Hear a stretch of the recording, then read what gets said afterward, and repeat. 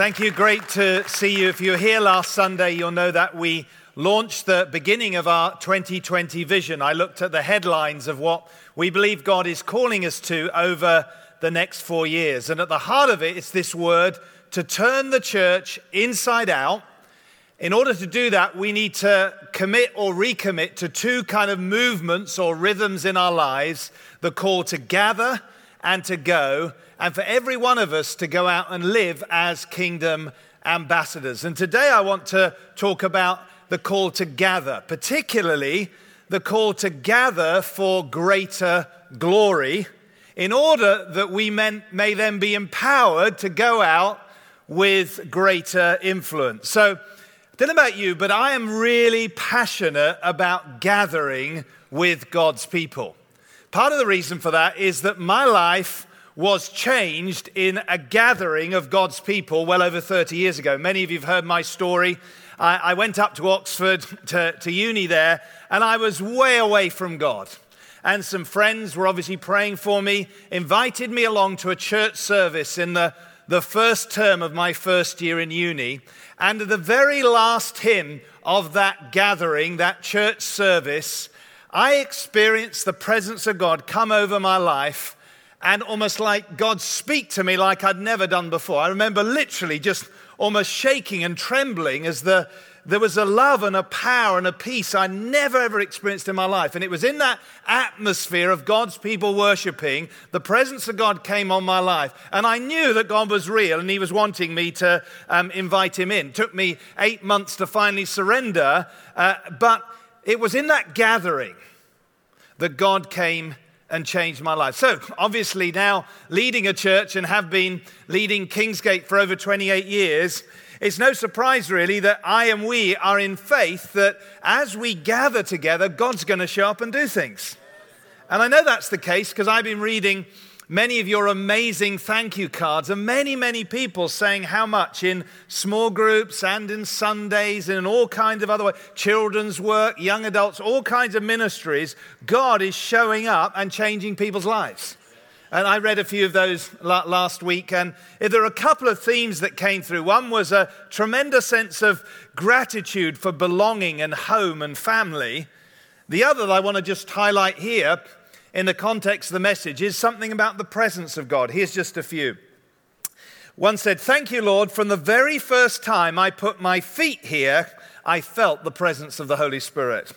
Thank you, Father, for such a blessed place to be every week and sense your presence with us. Thank you, Lord, for the refreshment and excitement and encouragement we find at Kingsgate. Thank you, Lord, for the love and support of my life group, for acceptance, no pressure atmosphere, for freedom to worship. Thank you, Lord, for the love I felt when I walked into this church in 2004. So far away from home, and yet I felt being at home straight away. Thank you for restoration in my marriage. Thank you for the messages every Sunday that are like a beginning for each new week. Thank you, Lord, for the love and unity, dedication, unfailing faithfulness, feeling of coming home, and the Lord's presence and power of the Holy Spirit at Kingsgate. And finally, thank you, Lord, I am home. This place is the house of God." Amen. And I could read many more stories. Isn't that great? Testimonies of what people are saying happens as we gather. But I don't know about you, but I am expectant that as we go into this new season, 2020 vision, that we can believe for greater glory as we gather. Anyone else up for that? More of God's wonderful presence in our midst. And indeed, that's what we can expect. Because if we look back at our key scripture, which is the Old Testament passage, Ezekiel chapter 47, and we're focusing on the river, the inside-out river, it starts in the temple, inside the house, and it flows out and down into the valley, eventually into the Dead Sea. In other words, there's a movement of the Holy Spirit. It's first in. The glory of God comes inside the temple, and then it needs to flow out from the temple. But the point is, the glory starts inside. It's always God's way. And God has done something and wants to do something inside us in order that he might flow out from us. So what was the temple? Well, in the Old Testament, it was a physical building. And here is God's grace evidently at work. You see, the God who is omnipresent, that means he's everywhere, and in one sense cannot be contained, said, I want you to build me a temple, a house, in a particular location, a particular spot on earth, in Jerusalem, and I'm going to particularly manifest my presence in a special way in that one spot on earth. And if you live at the time there and you were a Jew, you would know that there was something about going to that particular location that you could meet with God in a special way. God would manifest his presence. And in fact, in certain times in the Old Testament, this special group who were allowed to minister in the temple, they were known as priests, had a high privilege. They were part of one of the tribes of Israel, known as the Levites. And a group from the Levitical tribe had the awesome privilege of specially ministering at the temple to minister to God and to minister to the people who came. And for those of you who know anything about the Old Testament temple, there are times in the Old Testament when the sacrifices were all done right and the priests would come together with one voice in worship and in praise, with singing and with instruments, that the glory of God, that's the weighty, manifest presence of God, would literally fill the temple with the presence of God. Some of the high points of the Old Testament. Now here we are in New Testament times, and we no longer have a physical temple, a building of bricks and mortar where we are to say, that's the house of God. But there is still a temple today. There is a temple today, and it's not a temple of bricks and mortar. It's a temple made up of living stones.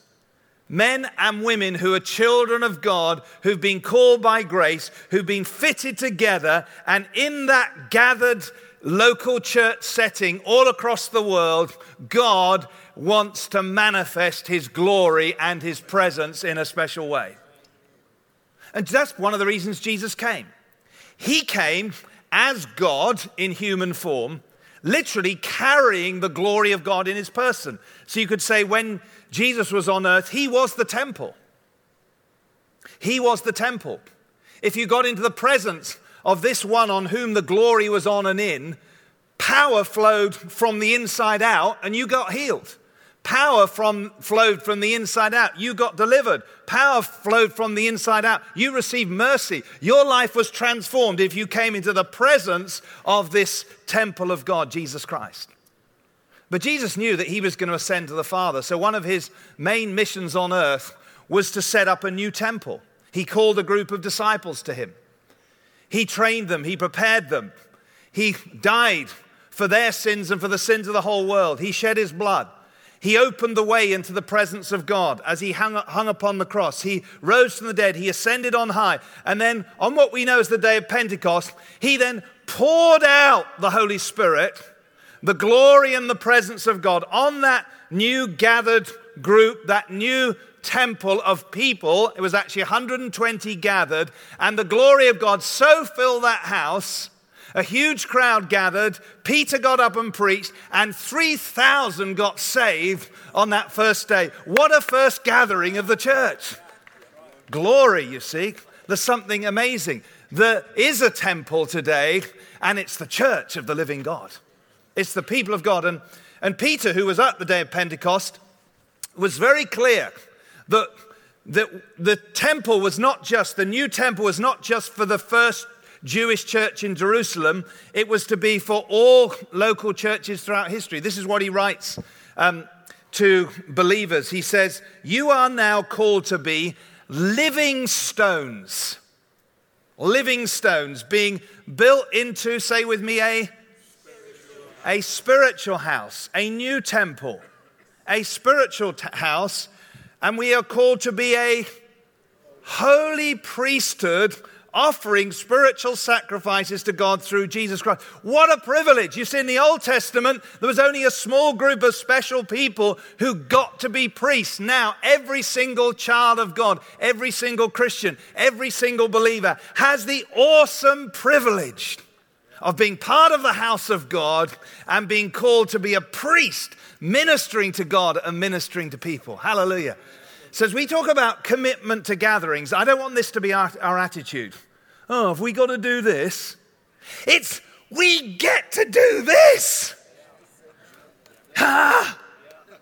We get to be living stones. How amazing. It's a great confession, isn't it? Walk around, I'm a living stone. And I get to be a priest. Can I say priests aren't just people who minister from platforms? No, priests are believers. All believers are priests. You're a priest of God, and you have the privilege of ministering to God and to people. With that as a backdrop, I'm excited about this. The glory of God dwelling in his people now. Amazing. But if we want to gather for greater glory, my prayer is that the Lord will restir many of us and maybe reveal to some of you for the very first time the awesome privilege that we have as we gather. We are the house of God, and God's glorious, holy presence dwells in our midst. Amen? But there's something about our attitude of preparedness and honoring that presence that attracts more of that presence in order that we might see his glory manifest. So what I want to home in today is I want to go back, if you like, to the day of Pentecost. This first temple has been filled, 3,000 have been saved, and now this whole gathering, this whole church, come together, and these new believers devote themselves, they commit themselves to gathering together. Verse 42 of Acts 2 says this, all the believers, say that, all the believers. All the believers devoted themselves to the apostles' teaching, to fellowship, to sharing in meals, including the Lord's Supper, and to prayer. Now I want you to notice there that all those four things listed were collective activities. When it talks about the apostles' teaching, it's not talking about they read their Bibles, we need to read our Bibles. When it talks about prayer, it's not talking about personal prayer, we need to pray on our own, amen? It's talking here about they basically committed to coming together, to hear teaching. Not teaching on the internet, nothing wrong with that. They didn't have the internet in those days, but they actually had to come to a place to hear their local apostolic leaders bring the word. They didn't have Facebook then, but nothing wrong with connecting via Facebook. They actually had to gather together in person with other living people and build together community. And what you see about this picture in Acts chapter 2, verses 42 to 47, is just how countercultural this is.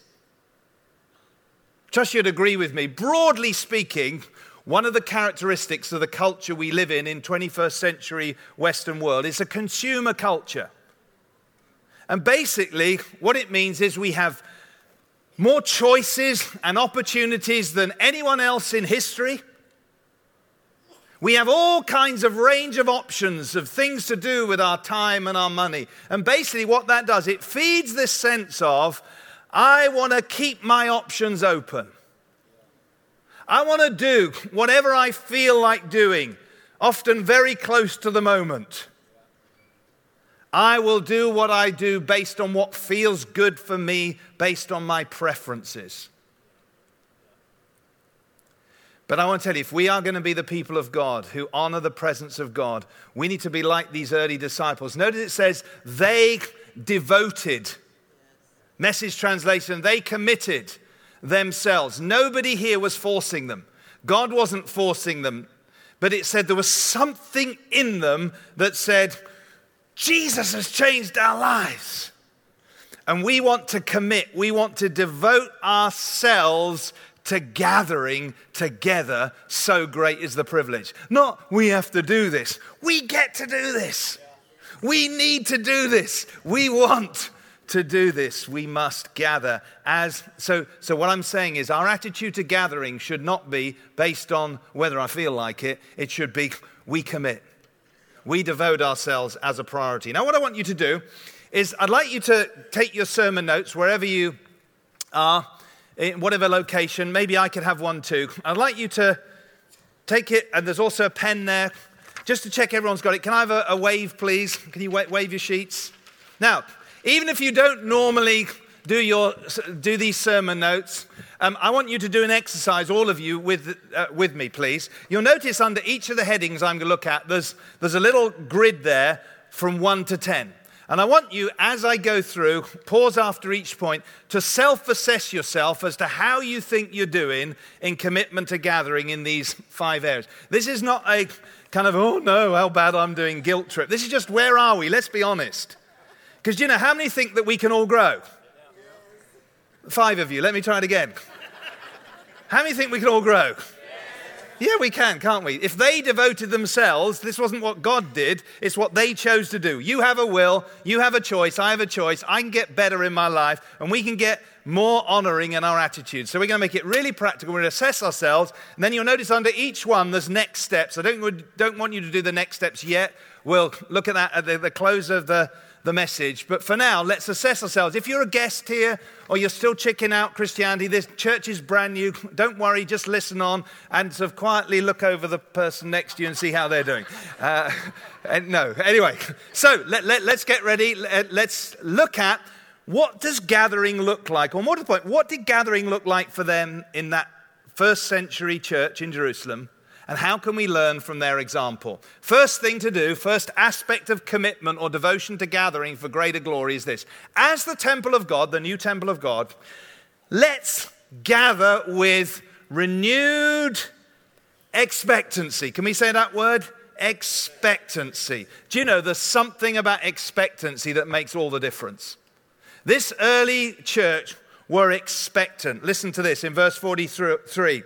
It says a deep sense of awe, reverence. Some translations have fear, holy fear. A deep sense of awe came over them all. And what happened in that atmosphere of expectancy and awe? The apostles performed many miraculous signs and wonders. How many of you want more of God's miraculous saving, delivering, healing power to be manifest in his church today? Well, there's something about our expectancy that attracts the presence of God. It really, really does. Holy expectancy. And so I want to just say the fact that you're here means you've come. Thank you for coming wherever you're gathered. But coming and coming with expectancy are not necessarily the same thing. I can come casually. So can you. God wants us to come expectantly. So what does it look like practically? Let's dig in a little bit here. Do you just come on Sunday because it's the thing you do? I mean, it's good to have habits and patterns, and you decide beforehand, just like we said, decide. But I just want to encourage and remind many of us, and maybe prompt some of you for the first time, to think about the awesome privilege we have of gathering and think, every time we come, we get to do this. We get to come together as the spiritual house. We get to honor the one who is worthy and who saved us. We get to minister to other people. We get to see lives eternally transformed. We come with expectancy. And so, let me encourage you, a couple of practical things. Why not make sure, if you're not doing, come before you get to the meeting, prepared. Do your devotions beforehand. Don't just come on Sunday and rely on what we're giving. No, come ready. Come early. Don't just amble into meetings and, no, let's get rid of complacency. Let's say, God, we're going to come expectant because this is the house of God and God wants to move. Amen? So, how would you rate yourself in terms of expectancy? Why not come beforehand if you can to our pre-service prayer meetings? So right now I'd like you to mark yourself 1 to 10 on the sheet. How would you just rate yourself? How expectant are you? 1 is low, 10 is really high. Second area of our attitude to gathering, our commitment to gathering is this. As the temple of God, let's gather, and I'd like you to say this one word with me, regularly Let's gather regularly for larger celebrations and in smaller groups. Verse 46 is kind of like puts more meat on the bones of verse 42. It says they worshiped together at the temple. It was literally the temple courts outside each day. They met in homes for the Lord's Supper, and they shared their meals with great joy and generosity. Notice there, they had two contexts where they gathered. Larger gatherings all together outside the temple, and in smaller groups in their homes. Do you notice there how often they met? It says they gathered each day. Other translations just say daily. Now, this is a huge challenge to us in the Western world. It really, really is. Here, in this first century church in Jerusalem, they were gathering on a daily basis. Now, let me just say absolutely clear that the culture is different. We do have a lot more options, opportunities, and probably pressures and responsibilities today in the 21st century. That's kind of a given.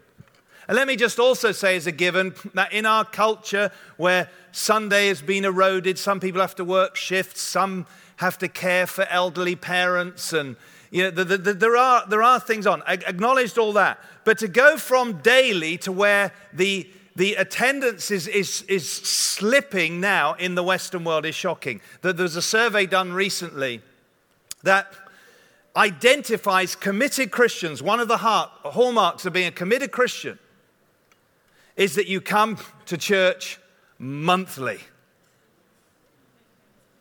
Now, allowing for culture differences, how do we go from daily to monthly? I heard an American pastor speaking at a leaders gathering we were hosting. He actually leads the largest church in America, and he said this. He says something's going on in the church in America. He says, average now, people are coming often once a month, and they have real short services often, an hour long. And he says, and you could hear his pastor's heart, he said, it's almost impossible. How can we disciple people if they only pitch up once a month for an hour? I mean, think about it. Just think logically. You know, watching Man City for one match takes longer than that. Your favorite television, I mean, it's how can we do that? Let this be a wake-up call to us. And recognize that if we want to build the house of God, it's not just, oh, we have to. You need to. We need to. God deserves it. We need it. We need to commit to regularly gathering both in larger celebrations and in homes. I'm so glad the Lord taught me about this priority of regularly gathering when I was a new Christian. I was a student at the time. By that time, I'd started going to a very small church outside of Oxford. As a student, my form of transport was the bike. Everyone, a bit like in Cambridge, most people are on bikes. And I didn't really know a lot about spiritual warfare. I didn't understand a lot of things. But what I noticed this was quite often I came to a point in a week, I never really thought about missing Sunday. But often midweek, you know, sort of a wet, cold November evening, having to cycle out, and something in me thought, nah. And I learned that when I least felt like going and gathering, and I made the effort, they were often the times when God most showed up and spoke to me and set me free. And what I didn't realize was that my attitude of nah was a sign that I was spiritually a bit low, and that was all the more reason why I needed to gather.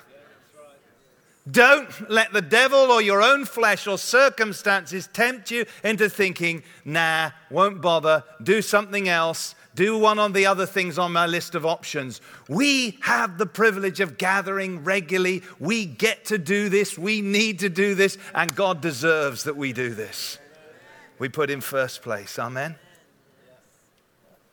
So how would you rate yourself on regularity of gathering in either larger celebrations or life groups? 1 being low, 10 being high. Let's gather regularly. Let's gather expectantly. Thirdly, as the temple of God, let's gather to serve and to give. Let's gather to serve and to give. This is what the early believers did. They didn't just come together because of what they could get. They came with an attitude of how can we serve and how can we give. We read the specific context of their serving and their giving to one another. I haven't got time to unpack it, but just get the picture here. Verse 44, 45 says, and all the believers met together in one place and shared everything they had. They sold their property and possessions and shared the money with those in need. In other words, they came front foot, ready to give and serve others. Now, there is a real sense in which we need church for ourselves. We need to have the word. We need worship. We need the presence of God. We need to get refreshed. We need to get challenged. We need to get encouraged. We need to get changed. We need to get filled. We need to get commissioned to go out and be kingdom ambassadors. That's a given. But there's also something that I believe needs to be a given, which is we don't just come to church to consume. We come to contribute.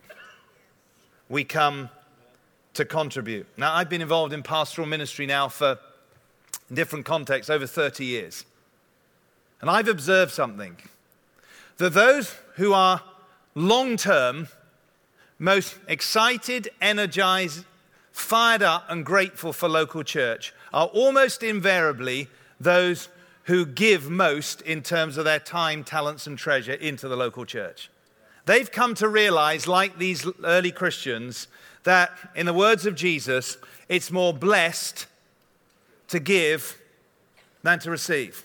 Now, I receive when I come to gatherings. But I don't know about you, if I'd come to church for the duration of my time as a Christian simply to receive, I'd have lost the plot a long time ago. I mean, my wife knows I've got a low boredom threshold. And there's something about receiving, but there's also something about we come to gather. And my primary motivation in gathering, it's not just because it's my job. I was like this before I was called into ministry and leadership. My thing was, I want to come and help others grow. I want to help build something. I want to see other people's lives transformed. You'll get far more excited about church if you come front foot, ready to give, ready to serve, ready to play your part, than just come and consume. Thank you for the resounding amen. Just the applause rippling through the auditorium was just completely overwhelming. You see, it's very simple. Jesus said, didn't he? Where your treasure is, let's talk treasure, time, talents, and finances. Where your treasure is, there your heart will be also. How are you doing on serving and giving? Well, we've got amazing, amazing people in Kingsgate who are doing just that all the time. One of those couples, great couple, Folu and Adi. Let's just hear their testimony. We arrived at Kingsgate 15 years ago with 2 daughters. We could just sense God's presence, and we just wanted to be part of that. And as a family, we made the decision that this was going to be our home. I remember Dave talking about a 2-week church, the large gathering and the gatherings that we have in homes as life groups. And one of the things we knew we needed to do in order for us to grow was to be a part of the 2. We also realized that there were slots needed for serving in the church. And I remember Dave also saying something about just try out anywhere, and then as you try, you'll find out where God had called you into. Adi and I quickly became members of the Welcome team, now the Connect team, and it's given us a sense of purpose, a sense of living beyond ourselves, that what we've learned and what we've enjoyed on Sundays, we're actually able to welcome people, to fill people, to settle people into Kingsgate. I think for me, the beauty of gathering is when you do serve, you find God's purpose for your life. I've never learned how to pray properly until I got here to Kingsgate, and being part of the prayer team I can truly say has been one of the most transformational things that's ever happened to me. There's been an overflow of God's presence in our lives as we've gathered, either the large gathering or the small gatherings, and we've taken that into our daily life, our work, at home, raising the girls, as well as mentoring and discipling other people. It's not just about pitching up. It's about being a participant. It's about serving. It's about finding your place. God has done amazing things in our lives. Over the years, we've come, we've belonged, and we've made friendships, we've made connections, and it's been amazing. I just want to encourage everyone, come in, get pitched in, and make Kingsgate your home. Isn't that great? I love that little phrase there. Church is not just about pitching up, it's about participating. So, get your sheets out again. How would you rate yourself in terms of gathering for serving and giving? Just rate yourself, and then we're gonna move on. Number 4 then. As the temple of God, let's gather for prayer and praise. In the Old Testament is very clear. One of the designations of the temple was as a house of prayer.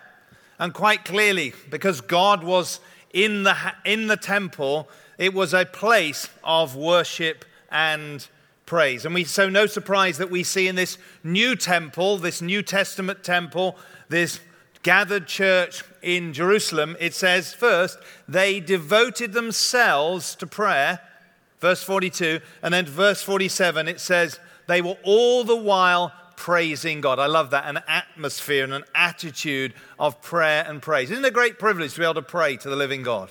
Isn't it amazing privilege we have as priests to minister and worship the living God?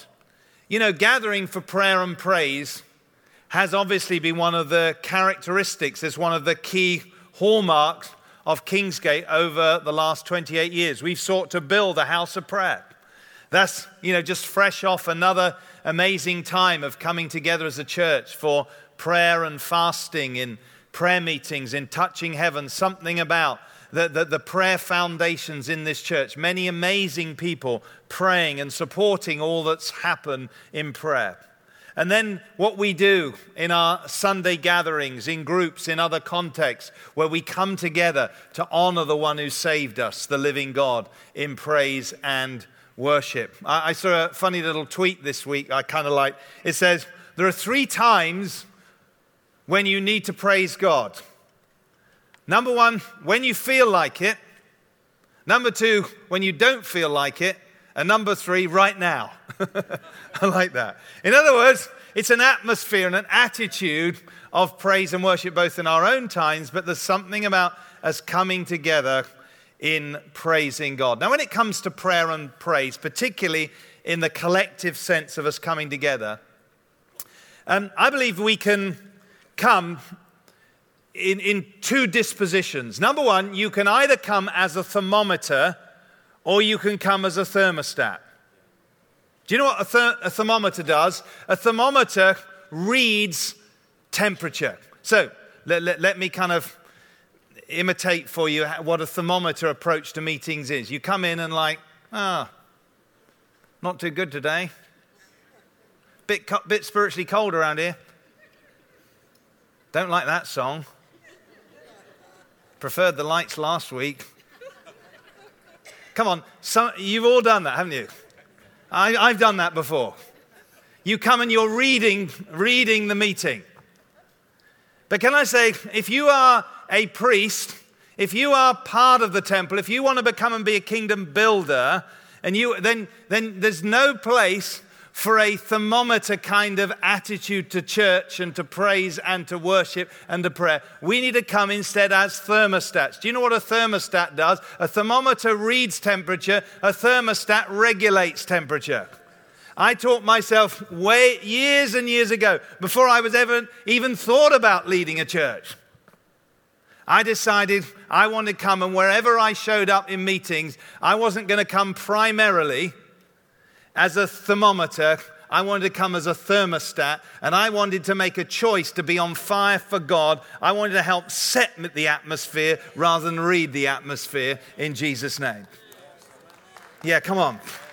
Because you see, I knew there were people like me who'd come first time in a service who wouldn't even know how to set the temperature because they're not yet Christians. And we want hundreds and hundreds of them in our gatherings. But we want a whole bunch of thermostats who say, whatever my week's been like, whatever goes on in my life, whether I feel like it or whether I don't, I'm going to be somebody who helps set an atmosphere that the glory of God may manifest. I'm going to be a thermostat. I'm going to lift up my hands and my voice, and I'm going to declare that God is God, and something's going to break through in the atmosphere over my life and spread out to others around it.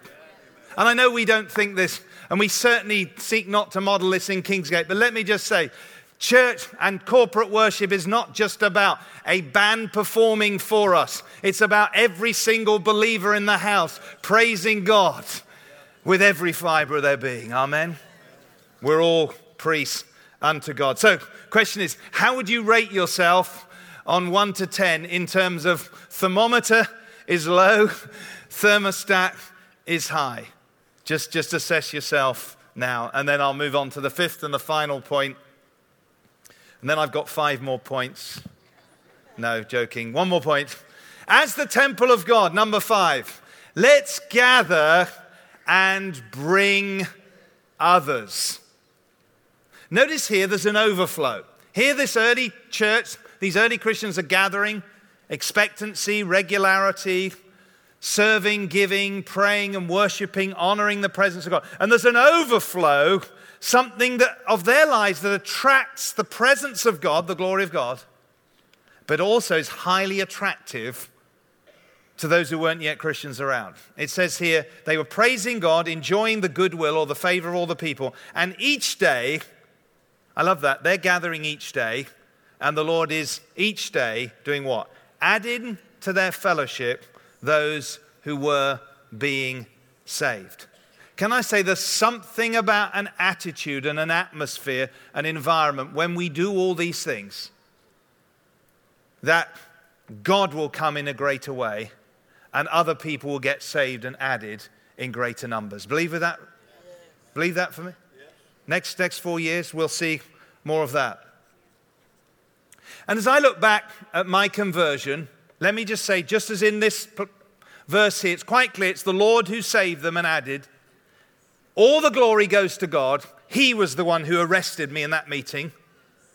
He was the one who drew me to himself. He was the one, by his sovereign grace, enabled me to receive him and gave me a brand new life, a new start, new purpose. Salvation is ultimately from God. Amen. But someone's other than God prayed for me, invited me, kept on praying for me, even when I was being stubborn. And so I give all the glory to God for my salvation. But I will eternally be grateful to those who prayed for me and had the courage to bring me and kept on persisting until I received the greatest gift of all, the gift of eternal life and the love of God. And so I made a decision all those years ago, I want to be a bringer too.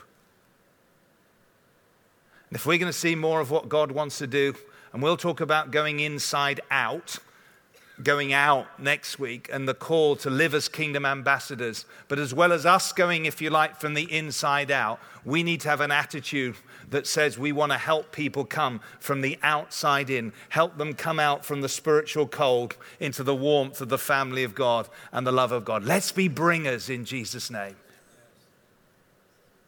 Statistically, survey done recently, apart from being brought up in a Christian home, the number one way that people in the UK become Christians is because they come to a church service. And by far and away, the number one reason they come to a church service is because somebody invites them and brings them. Let's be bringers, and let's see many more lives transformed. Amen? So how would you assess yourself, final thing, as a bringer? 1 to 10, how are you doing as a bringer? And then let me just close. few minutes after I prayed, we're going to look at some next steps. But just imagine with me if all of us, thousands of us in Kingsgate, all said, next 4 years, we're going to make a commitment to gather for greater glory. We're going to look at the areas that we're weaker in, and we're going to take next steps. Can you believe, can you imagine just how much more God not just can, but will do in these next 4 years? You see, James 4, there's a promise, verse 8. He says, come or draw near to God. That's what we're doing with all these things. We're drawing near to God. And what's the promise?